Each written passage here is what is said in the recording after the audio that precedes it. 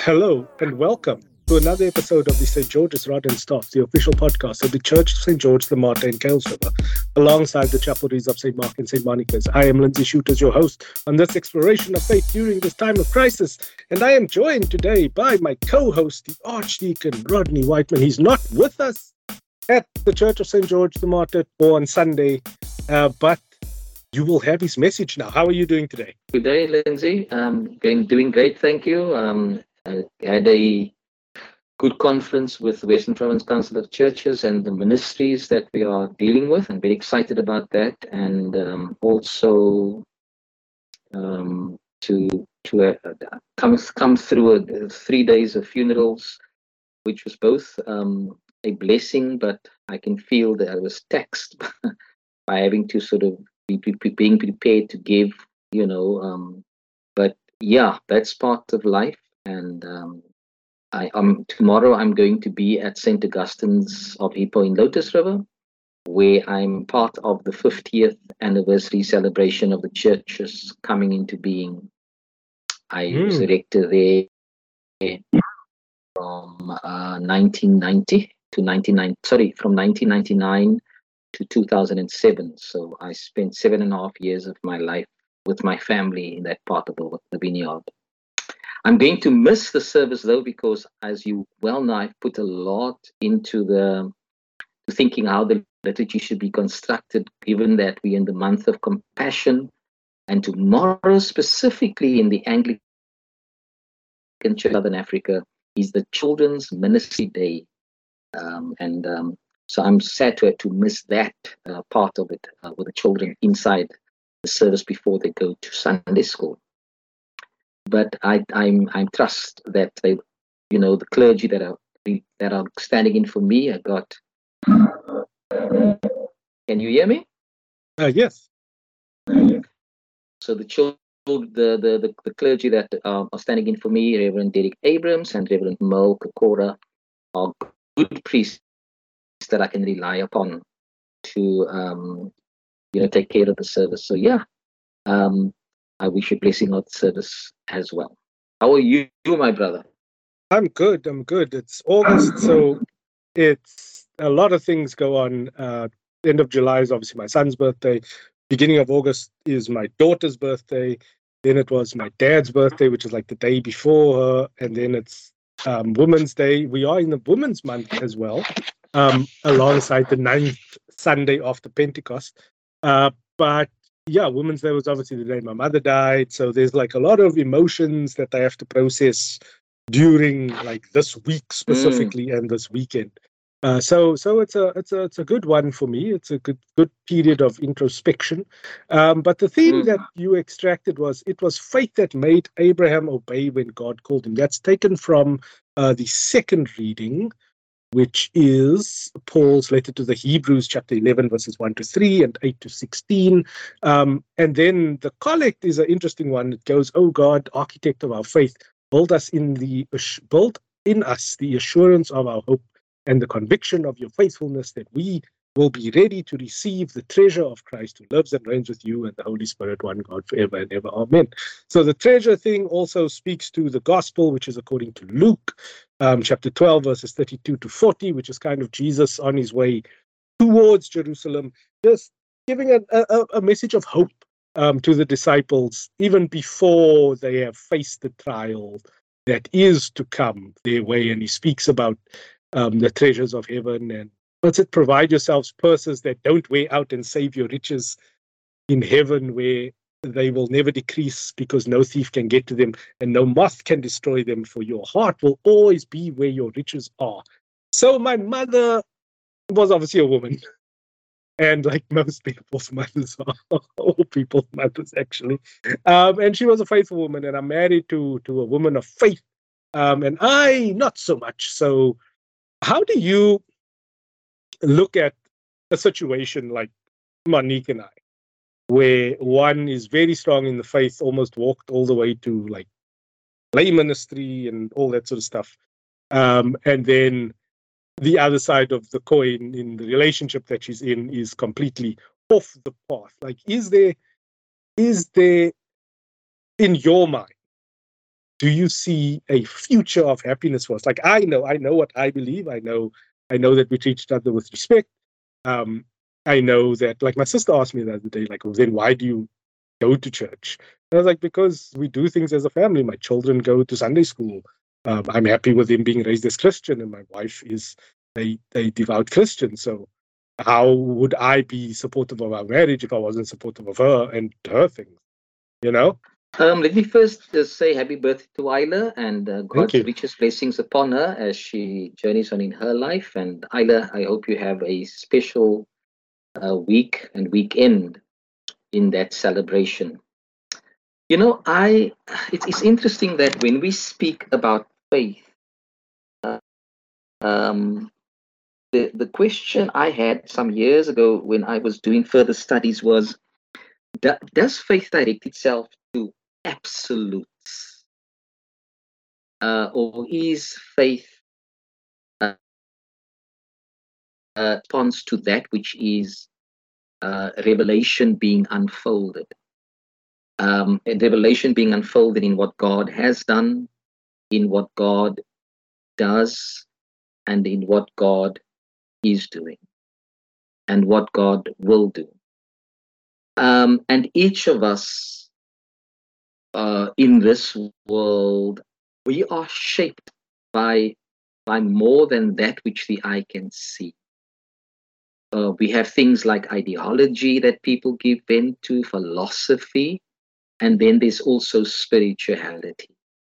Whether there's a depth in all of that, or whether it's casual mentioning, quote mentioning, or reference to scripture, we are all, as it were, Mm. formed and shaped by these ideas and belief systems. But the culture that we are raised in is a combination of all of that. So, whilst you may argue you're not specifically a Christian, my question to you always has been, or my statement about you is always that I probably would identify you as the one who coined the phrase for me, exploring faith. So there's no way that you would, in the exploration of the faith, whether it whatever we're reflecting on, well, the kind of things that Monique would embrace as a Christian person, are things that you're not adverse to speaking about,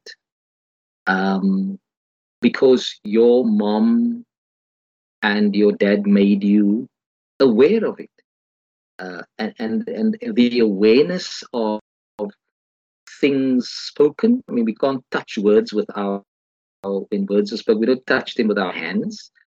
They are airborne unless they are captured on print or in type. They are there, and they make us. They enter into our minds, and we either dispense of them or we don't. So, can a love between two people who find one another attractive, who appreciate the other, who celebrates difference, who can embrace variety, who can respect thought and life choices, and can share in a common life together based on that love for each other. I think that it will work if you make it work, because there's no guarantee that my level of faith and my wife's level of faith, our trust and our beliefs are all the same. Or we are on the same page, because we are all on a journey. And if we, I mean, one of this was what I did at the seminary. If I was meant to fall in love, who am I going to fall in love with? Do I have to be somebody who is active in the Anglican, in the Christian faith? How do we know whom we fall in love with? It's come to speak about marriage. I ask them, amidst everything you speak, do you talk about God? Do you talk about faith? Necessarily spoken about at that stage. It can become a complication when you married and now children are there. The couple are maturing enough to be able to say, yes, we are having to live with to be enriched by you holistically as I can, and trustfully you are going to be enriched, you willing to be enriched by me. I think that that kind of love which God gives us, that's my belief, the capacity to have for another person influences. And I've often seen this, how when there is different faiths, the pressure of the parents, the family, even the pressure that comes because the other doesn't want to lose out. So it becomes a little bit of a war, a tug of war. And the people who need, and people are either rejected or there's a coldness between them. But if you are able to the other can say, I love you because of that, and I love you in spite of that. And we will work together and open a wider world for them, that when they've learned from us, they are able to choose for themselves. Mm. Yeah, it's interesting you frame it that way, because I've always been a stickler for having those kinds of conversations and being open and honest with people. Even like in your friendship groups, especially when it's someone who you can see yourself sharing a life with, to be on the same page of like where each one stands, and having also the openness to know that people evolve over time. Like I always say, my mind changes along with the facts. If I learn something new, if I was actually having a conversation with my mother-in-law, and that led into my idea of God and stuff. And I was like, I believe that I conduct my life according to the facts I can see on the ground, the things that I know. I object to having my life structured by something that cannot be proven. Having laws and social norms and customs govern me that are based on something that it is impossible to prove. And someone's interpretation, like no two people's interpretations of it are the same. So like faith-based kind of living is not for me because I expect justification for like everything. That's why I can argue actually on the part of like the government, for instance, because I can see the justification for a lot of their decisions, a lot of the laws that get passed, a lot of the policies that get made. There has to be legal justification behind it. It's not just something that they can suck out of their thumb, because they feel like it that way. Whereas I've seen within Christianity, within all religions actually, where the ideology gets put front and center, and then everything gets molded around people's interpretation of that. And it's like, there's no indisputable historical precedent for like Jesus's existence, and that the words that are taken up even in this Luke passage are from him. So it's just like on the internet, you watch YouTube, like you don't know the creator on social media as well. You don't know their motivations. You don't know the author, like what they were thinking. You don't know their background. You don't know what their agenda is, but you consume the content. And it's like, I know because I work in the media, I create messages, I work for clients, and I've crafted some problematic things in the past that worked exceptionally well. And now I can come back and I can try and teach my children that, like, that's not real life. Like, real life is what you experience. Real life are the things that actually affect you. And you have the power in a democratic society to push back on that. And yeah, that's the grounding for my agnosticism. But like that can evolve if there's a second coming, and like Jesus comes down on the chariot and all that stuff, and like John's revelation all comes through. I'll be like, yeah, okay, cool. This is now the new facts that I can reference. I think that I in fact thought about it this morning driving home from the conference. what would my life be like if I do not reference Jesus? Mm. And I keep coming back to St. Paul writing to the church in Corinth. In Christ, I am a new creation. Behold, the old is gone and the new has come. Now, that is the kind of understanding for me, is that I live not my life in myself, for myself. Mm. I live in relationship even to the unknown and the revealed. I live my life in relation to the mystery. I mean, I don't know how planting a seed into the ground, putting water on it, and then seeing growth and fruit at the end of it. All of that processing goes into research and study and all of that. We don't know whether any of those research and study and the papers written about them are necessarily true, but we know that growth has happened. So for me too, I come to live my life, and it's deepened my understanding of my sense of who I am in relation to whatever is out there. I think we are always the spiritual journey we are all on is to discover who we are. Mm. And in the discovery of who we are, it connects us up with others. And I think the truth about that the adage, African adage gives, I am because you are. Mm. My discovery of myself is in relation to others. And so now there's been a dispute as to the historical Jesus. Theologians have worked through that issue. There's enough evidence of those who wrote history of those years to discover that there was a person like Jesus.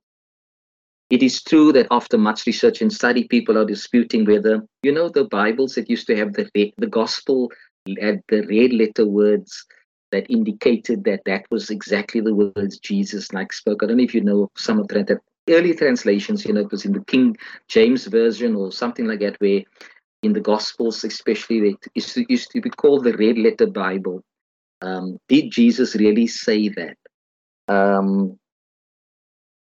And here I'm thinking about, whilst Jesus didn't, we don't know whether Jesus wrote things down. We don't know whether, but we write things often after the fact, and we recall as directly on verbatim as we can, and we try to recall the context in which that which was said. But is it ever possible to recall everything? But that which has been recalled and written to us as a communication of the past is to help us think, about is there validity in what is revealed through this? Is the testimony of those who have gone before us, has it any validity to that spiritual discovery I'm wanting to make? Who am I really, and where do I fit into the bigger scheme of things? And what am I supposed to be doing here on earth? All those very vital questions that I have.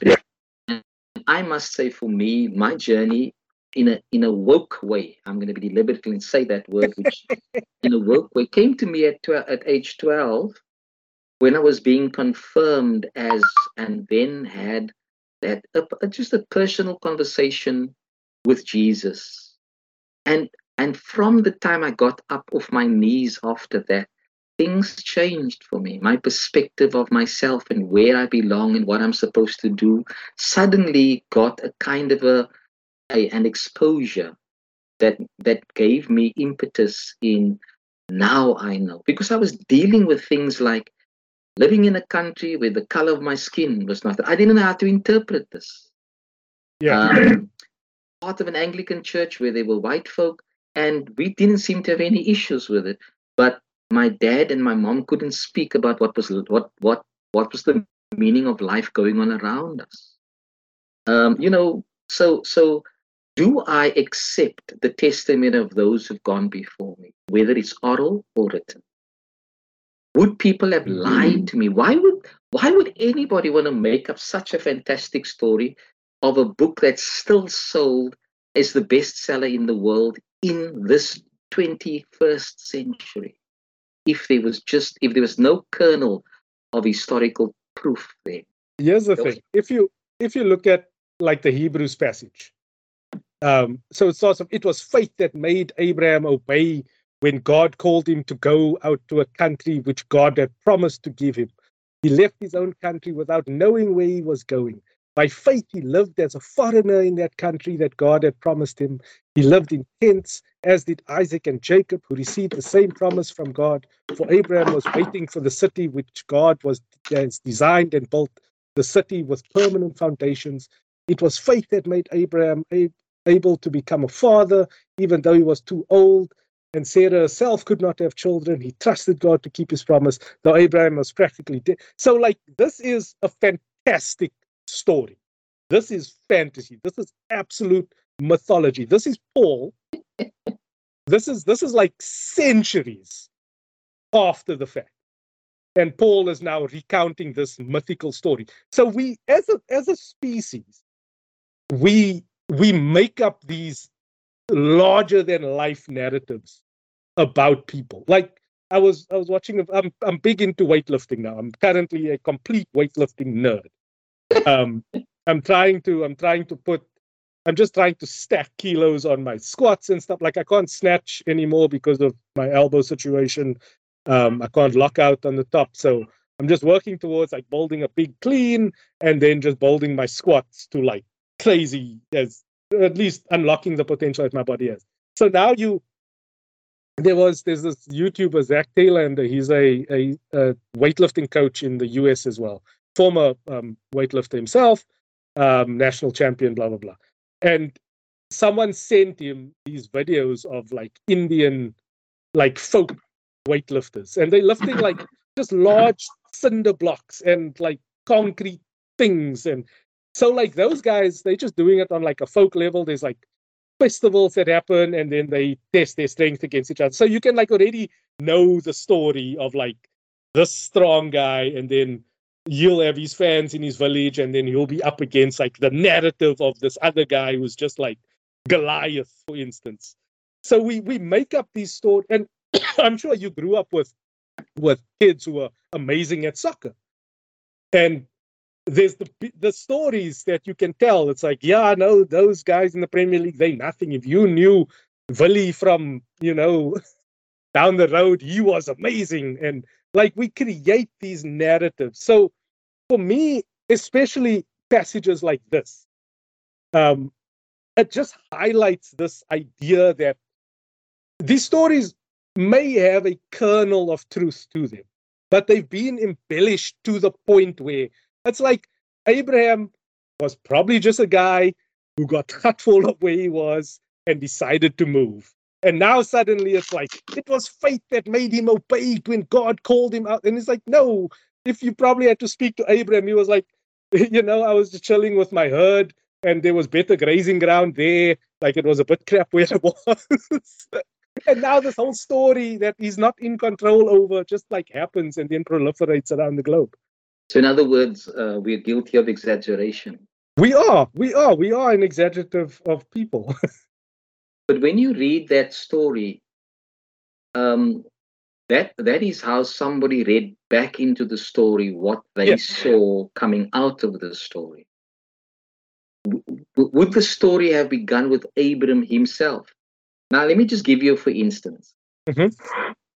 When I was being tested in my vocation to the priesthood, one of the people that I had to see in this process at Bishop's Court that day, I'm a very naive 19-year-old, scarcely out of school, in my 1920, around there. And I was asked this question, how do you know you are called to be a priest? Now, the older I get, the more I say, can I really know? Then, as a naive, not a person, I needed to tell my story, because that is what this man is asking me. This man is saying, you are here something happened that brought you here. Tell me the process. Mm. So now I say to him, I had a dream. And his first words, this is a priest talking back to me now, don't talk nonsense to me. So in my sense of vocation, this dream that I really did have, I'm latched on as being part of why I sense the call by God to be a vocational priest. Yeah. Why is it so unbelievable? Is it because dreams are part of the mythical world? It is something that, even in its interpretation, you can't clarify, you can't justify. It's not even an historical event, even though the things you dream about are real to life. I mean, if you're dreaming about a cat, it's there. If you're dreaming about water, it's there. So why would that all play? So why wouldn't that be part of my narrative? Why would it? Why would why would it be so easy for me to say, I just love the priest behind the altar and thought maybe that's what I should do. How does that justify my story over against I had a dream? It was fine when Martin Luther King Jr. said I had a dream. Why? Because he was this prolific public speaker and servant of God and servant of the people. So when Abram told the story, and I'm assuming it must have started with Abram, because we do trace history back to Abraham, a person of Abraham. So would Abram not, could Abram and Sarah not have said, this was our encounter. This is where for us it started. Now those around him, the community who formed around him, began to look into Abram's life and say, well, we see evidence of something that happened beyond what we can understand. Question, of course, is, did the story become exaggerated going forward? I remembered sitting at a table one day with a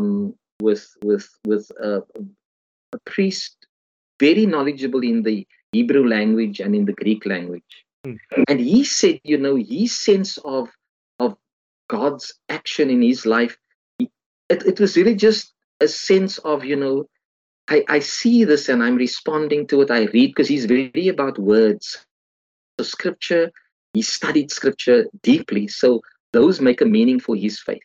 So he asked if any of us had a special encounter that we can think of that may have revealed a God moment to us. And I go back to a time and I shared this. I was probably grade standard 9 or standard 10, grade 11 and 12. My mother had suffered a nervous breakdown. We were living in Mitchell's Plain. The medication, we couldn't understand why she was always wanting to sleep. We didn't know the nature of the illness. And one day I sat at her bed coming out of school. And I'm sat at her bed and I'm saying to her, I'm trying to encourage my mom. And I said to her, I don't know why I said these words to her. I just said, Mommy, what if it is Jesus saying these things to you that I'm saying to you? Now, only my mother and I can tell you whether this actually happened. Nobody else can tell you. And I have never written it down. But I'm not making this story up. I sat there and our mother got up. She lifted her body up. She sat up in bed and she said, it is Jesus saying to me. And that was the time when she raised from that bed, and from that time never went to that lifestyle again until current time. Bless her, she celebrated 86 years. That's my mother and my testimony. My dad never saw it. My brother never saw it. My sister was too young to even know about it. But my mom and I know that happened. Now, did I lust on tales to make the story more exciting? No. What I told you was exactly what happened in that snippet of things. I go back to the story and say, was that a God moment? Because nothing happened. The sky wasn't falling down. There was nothing that, no bells and tutors from heaven. It was just her response to what I had simply said to her. What if this is Jesus saying to you? And I don't even know why I said, what if it is Jesus saying to you? I thought the thought, and it just produced itself. So when we look at the story, it was faith that made Abram obey when God called him. is Abram's personal testimony of that encounter in that words that the author, now looking back, having read and heard of Abram's life, we said, okay, there seems to be something of an evidence of a thing called faith related to obedience, and that's his sense of vocation, his sense of call by God to move on. So is Abram's testimony caught up in all of that? That he shared and dared to share it with others. I'm here because I had a God moment that made me move from there to there, that made me trust that where I'm going to move to is where what God wants me to do. Now, the question here is our lives, are we created in such a way that we must be where God wants us to be? Where we must do what we think, what we have discerned God wants us to do with us? Or is it just up to us to decide? We make the final decision. We are in control of our own actions. But this is, for me, I read this like, this is the author inserting themselves. Because you look at the agenda at play here. He's writing to a community in diaspora. Like, he now needs to galvanize their faith to know that there is something better coming. You know? And it's the same with the Isaiah passage. Like, Isaiah was a prophet in the time where the Assyrian Empire was expanding westward, which Jerusalem, unfortunately, was in the path of that expansion. So it didn't really take a prophet to know that, like, things were going to go down, you know? like the enemy would be at the gates at some point. So, like, a lot of, and I know he's a major prophet, and I'm very sorry for the committed Jews who do listen to this podcast, who I know. But, like, this dude wasn't a really great prophet. He was just a guy who had knowledge of, like, how these power systems work, and that the current ruler, who was it, Uzziah, was on shaky ground, and that there weren't really strong kings for Judah after that. So, like, of course, they were going to be vulnerable to this kind of thing. And then he now starts prophesying on things to come. And, like, even in the Luke gospel, here's Jesus. And this is a slippery slope now, because if I imply that he knew the future, then that undoes a lot of the narrative I've built up around myself throughout this podcast. But so he's, like, going towards the situation. He knows he's going to do something radical. He knows he's going to be spitting in the eye of a dangerous monster. Because his mission, his vision and mission do not sync up with the current status quo. And he's going straight to the belly of the beast to wow, I'm just mixing my metaphors all over the place now. And he's going to cause something, and the logical outcome is, like, people are going to want him dead. And then what is that going to mean for his followers?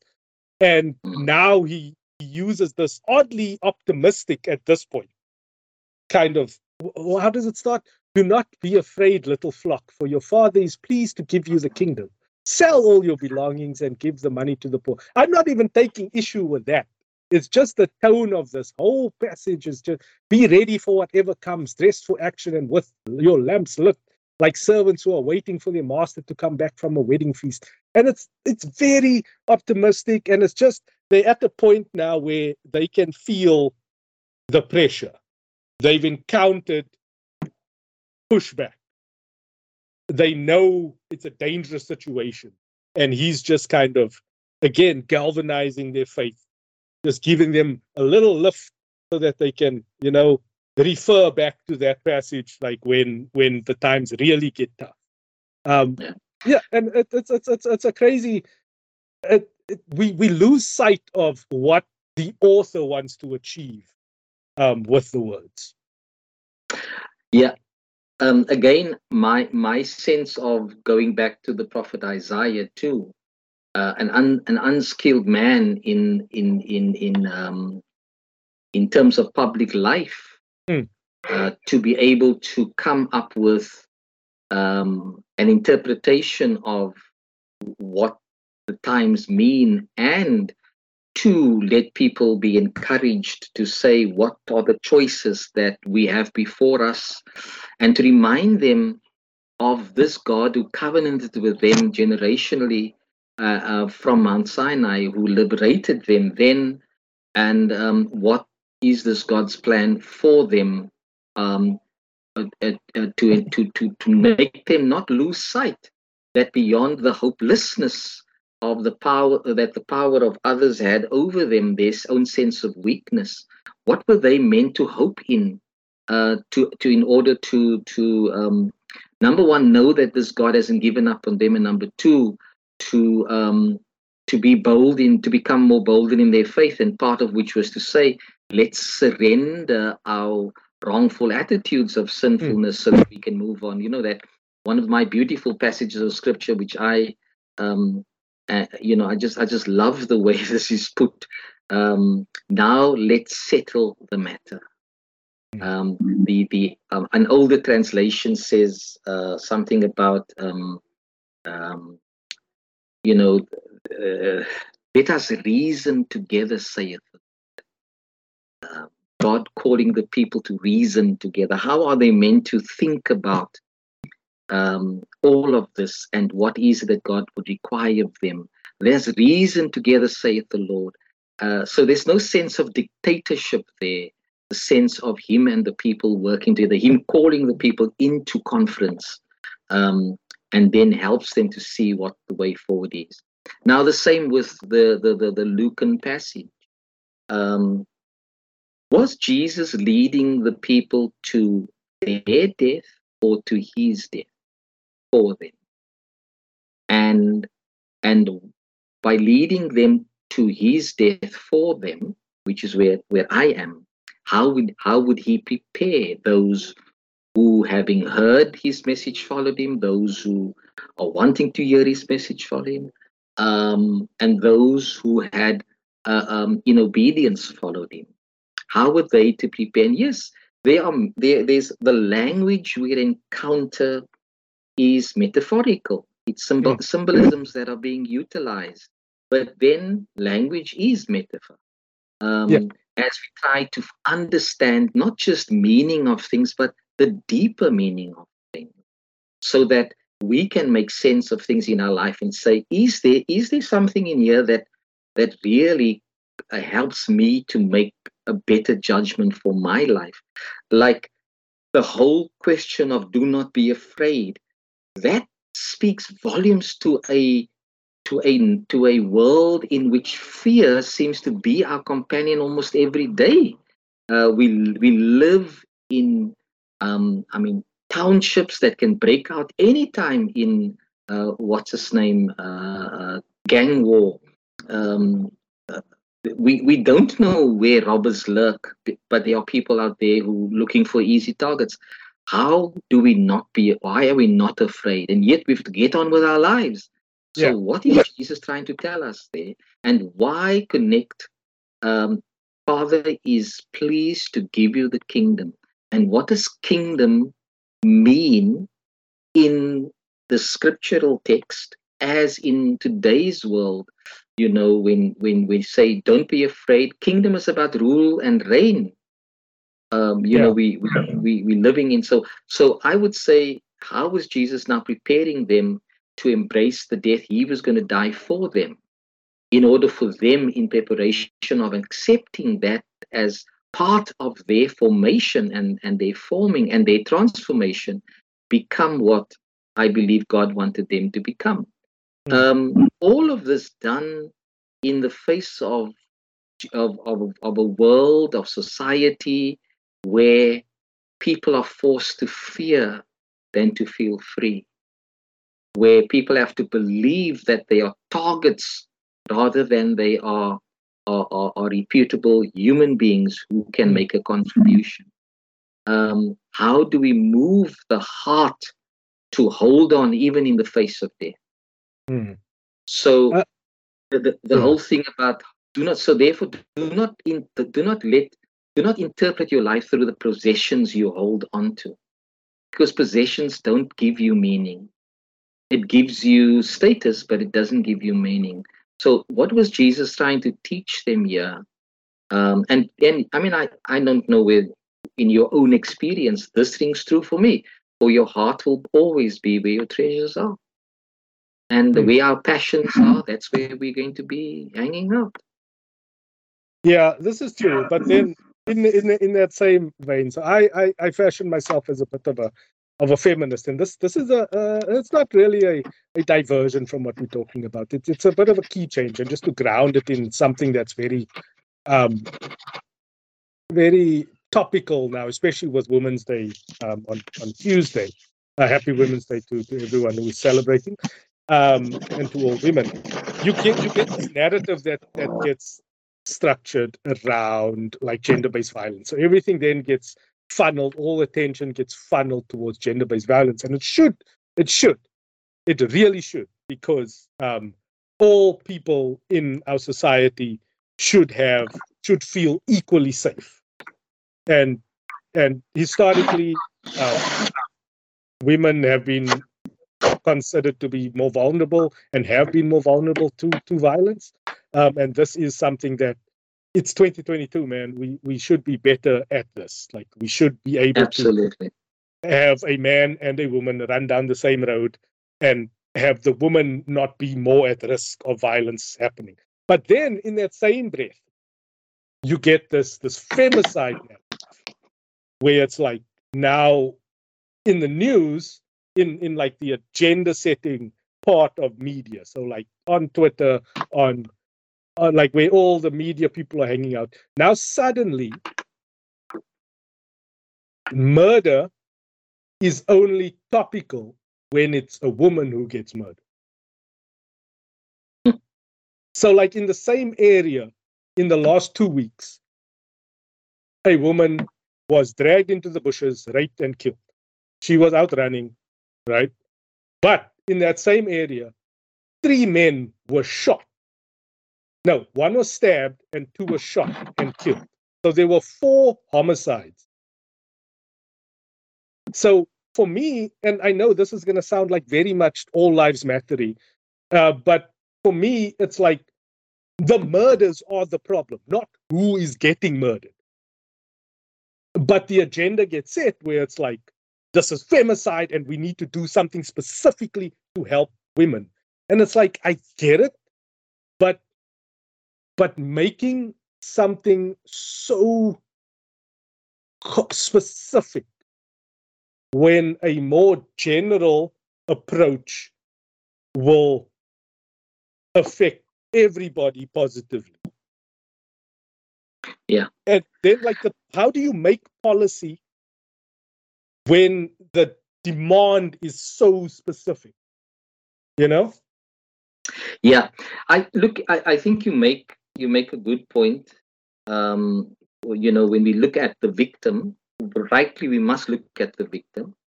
But the fact that we have a legacy of murder in our nation, in our communities, and even in our home.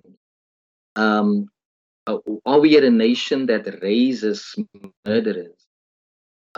Is there a default in some human beings in their formation that murder is the only reaction or response they can give to the world, and it satisfies their hunger for whatever it is they're hungry for?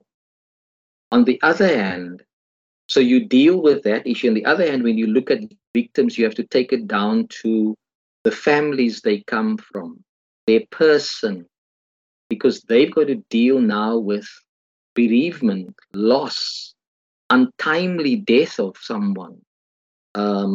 So how do we? And again, here, if you were to being somebody who does journalistic work and who writes, you capture what has happened. What's the intention of the story you're going to tell out of it? Who will you be addressing? What's your audience going to be like? And what is it that you want them to learn from this? How will what you say empower them? And will they believe your interpretation so that they can say, this helps us now to address murder. It helps us to try and get rid of this aspect in our culture, in humanity, whatever it is. And then we also then say, so then if it was unsafe for that lady to run down that road and not safe for those guys to be where they were, let's look at the context. So that we discover a better way of dealing with. Then we have to say to families who are bereaved, how do we help you get through this? What is the, whilst we're looking at hope of eternal life, we're also looking at hope for ongoing living on earth for those who suffered bereavement. Yeah. So now we have to look at the whole package of dealing with that. So the same thing with these authors of scripture that had whatever their world was. These are some of the things that we're learning coming from their world and how faith mattered to them, how the sense of God mattered to them. Now, it's very interesting that you raise this thing about the women and all that, because a couple of weeks ago, an issue arose, question, does the Church of England have an official definition of a woman? Now, I don't know the background to that question, but on the 11th of July 2022, at 0646, this was written. Church of England admits it doesn't have an official definition of a woman. Yeah. Now, why would that matter? We are a world needing definition. Yeah. But even if you define what a woman is, we all know there is a human person that is identified woman, generally speaking.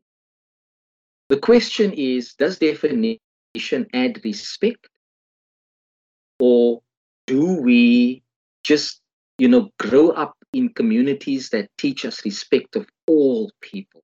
I mean, often you hear testimony of people saying, my parents taught me to respect all people. Now, it's interesting. All people would normally be from different race groups. But we're living in a world where genders become a real catchphrase, a real issue because of what happened to women. And so now the narrative of National Women's Day is not a celebration of women. It's because there was no celebration of women.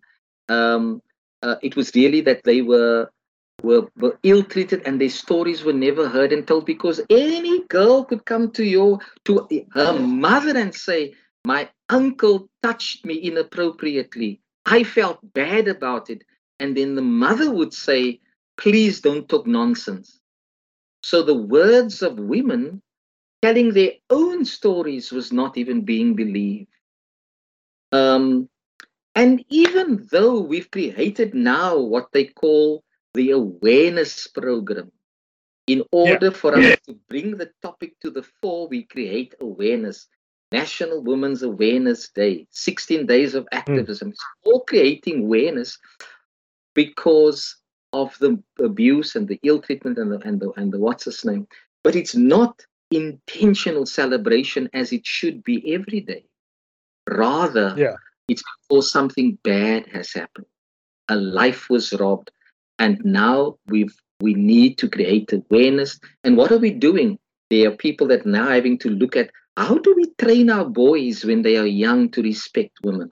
And all of those kind of things are coming to the fore. We are deeply challenged, very deeply challenged. People like yourself, who's a journalist, has to capture the stories for us in such a way that when we read your stories, we are able to say, here's value that we need to apply going forward. Is that not what Scripture is trying to do for us? Indeed. But it's like, it's a rhetorical question where it's like, how do you respond to that kind of headline? Where it's like, the Church of England has no definition for a woman, because that is setting a trap now, where you're damned if you do, you're damned if you don't, because that journalist has an agenda.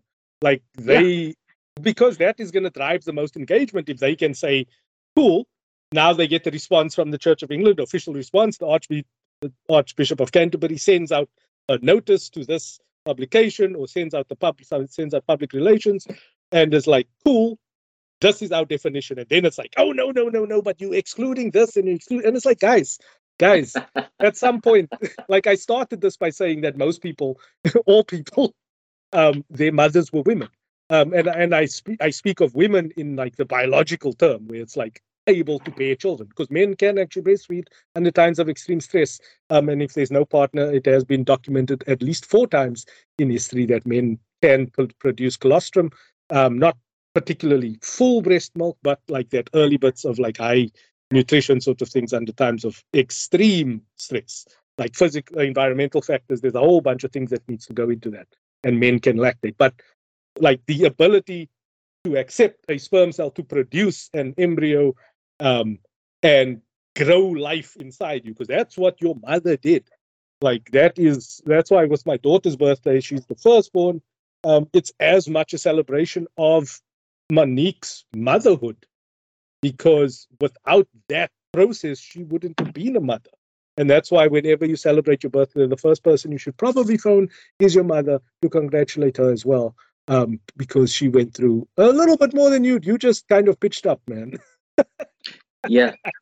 But yeah, now we're moving the goalpost, and it's like, yeah, but now we can't just focus on this marginalized group. Now it's like this hyper-specific marginalized group, and now we need to like create this entire societal system where they can also be, and sorry for using it, that kind of, where these individuals can also be treated fairly. And it's like, yeah, man, we'll get to that. And like, why don't we just start as like everybody's equal?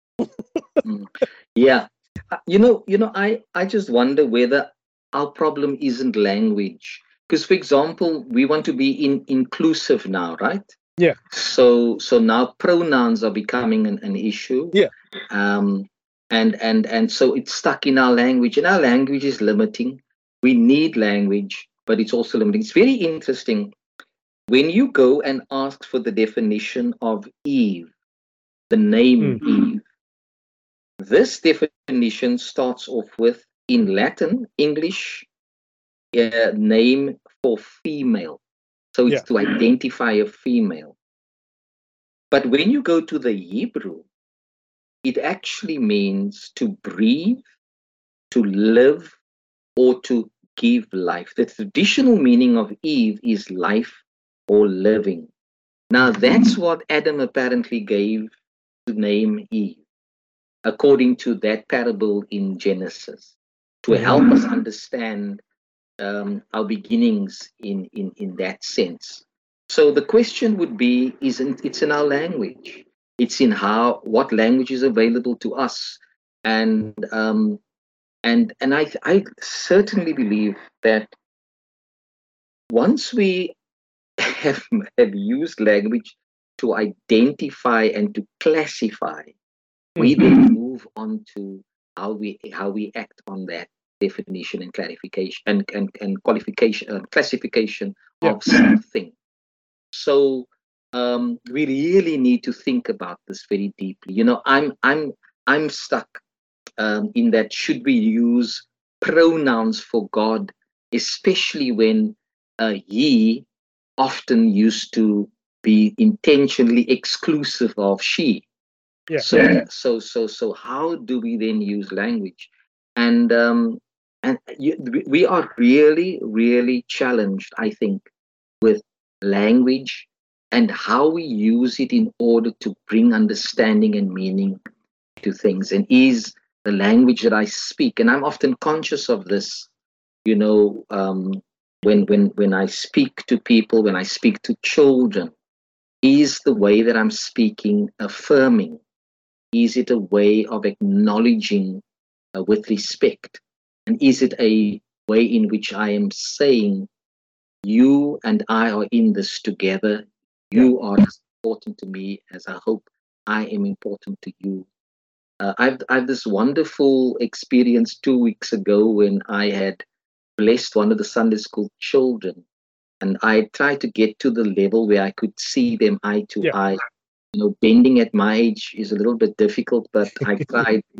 And then I said to this one child, a lot of children are normally shy, but when I said to her, God bless and keep you in his love, she said to me, and God bless you also, Father. And then at the gate, she did it again. Yeah. And that was such a mature child to be able to say, what you giving me, I'm reciprocating Mhm. in language and from my heart. And so yes, I think we definitely need to rethink our language, rethink how we speak, go and revisit what we understand. Because going back again to this tragedy of murders, and God rest their souls, of those 3 people you spoke about. We really need, as a community, to come together and say, what does all of this mean? Yeah. If we're really talking about retributive justice, how does a community bring together, let's say, the family of the murderer and the murdered? Because those families play a major role in helping us to rewrite history in a proper way. But systems keep us away from each other. The fact that we may blame and shame. I mean, I can't hold the family responsible of a murderer because I've got no understanding of the formation of that child. Because how do we know what was in them when they did all of that kind of stuff? And lots of blame go to drugs and so on. But again, here we must tell the story as holistically possible, so that it excludes nothing. At the same time, we hold up respect for, and I mean, I just hope that, for example, with the awareness of National Women's Day, that women can tell their stories, that women can be the speakers, and women must teach men how to listen. That can be the most profoundest way for those. I mean, I just want to, from my side, say this. It was very interesting. One year, I walked only with women. I was the only person, male and priest, that walked with women through Mitchell's Plain to highlight the cause of women on National Women's Day. And the men were the ones who made the comment when they saw me in my cassock walking with women, so that they can tell their story. When you start bringing in mothers who birthed you, should the men not have been there to celebrate their mothers who birthed? Yet, it's the men often who kill their mothers, their sisters. Yeah. Well, the only faith, and it's interesting that you pulled like some quotes from Khalil Gibran, and you pulled a Voltaire quote here. Faith consists of in believing when it is beyond the power of reason to believe in. And you can call me naive in my love for my country, in my faith in my country, that we will come out of whatever turbulence we are in. But I have faith that men will understand, most men will understand the importance of women, or do understand it, and will learn that they need to step out of the way. Not just step out of the way, but step out of the way and invite and assist and elevate female voices to tell their own story, just the way I expect, as a person of color, to be able to tell my own stories, to not have my narrative hijacked by a white-dominated media. People cannot speak on my behalf if they don't wear my skin, if they haven't walked my journey. It's the same with women. We cannot speak on a woman's behalf because we do not know what they go through. And more men, I have faith, will just listen to their partners, just listen to their sisters, to their mothers, to their family. It starts small like that. Just listen to their stories and start calling out when we see the behavior that is deemed problematic by them, by the women in our lives, and we see this behavior in our own peer group with men, to call it out immediately when we see it, to have the courage to, where that voice is being suppressed or being oppressed, to use our platform to attack that and to bring justice on their behalf after we have allowed them to speak their truth. Yeah.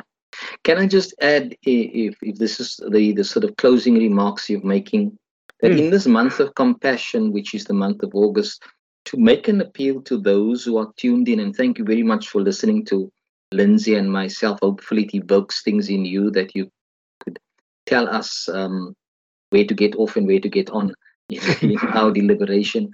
But in the month of compassion, I've asked that the congregation, our congregation, thinks about talking about women, those young ladies coming from very impoverished families or at school, who do not have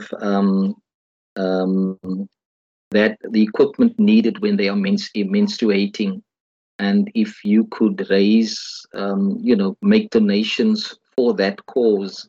I know that there are others working out there for them, but it just became so clear to me that that is one area of real challenge for those who are in real dire poverty circumstances, and hopefully we could ensure that they rediscover their dignity that is within them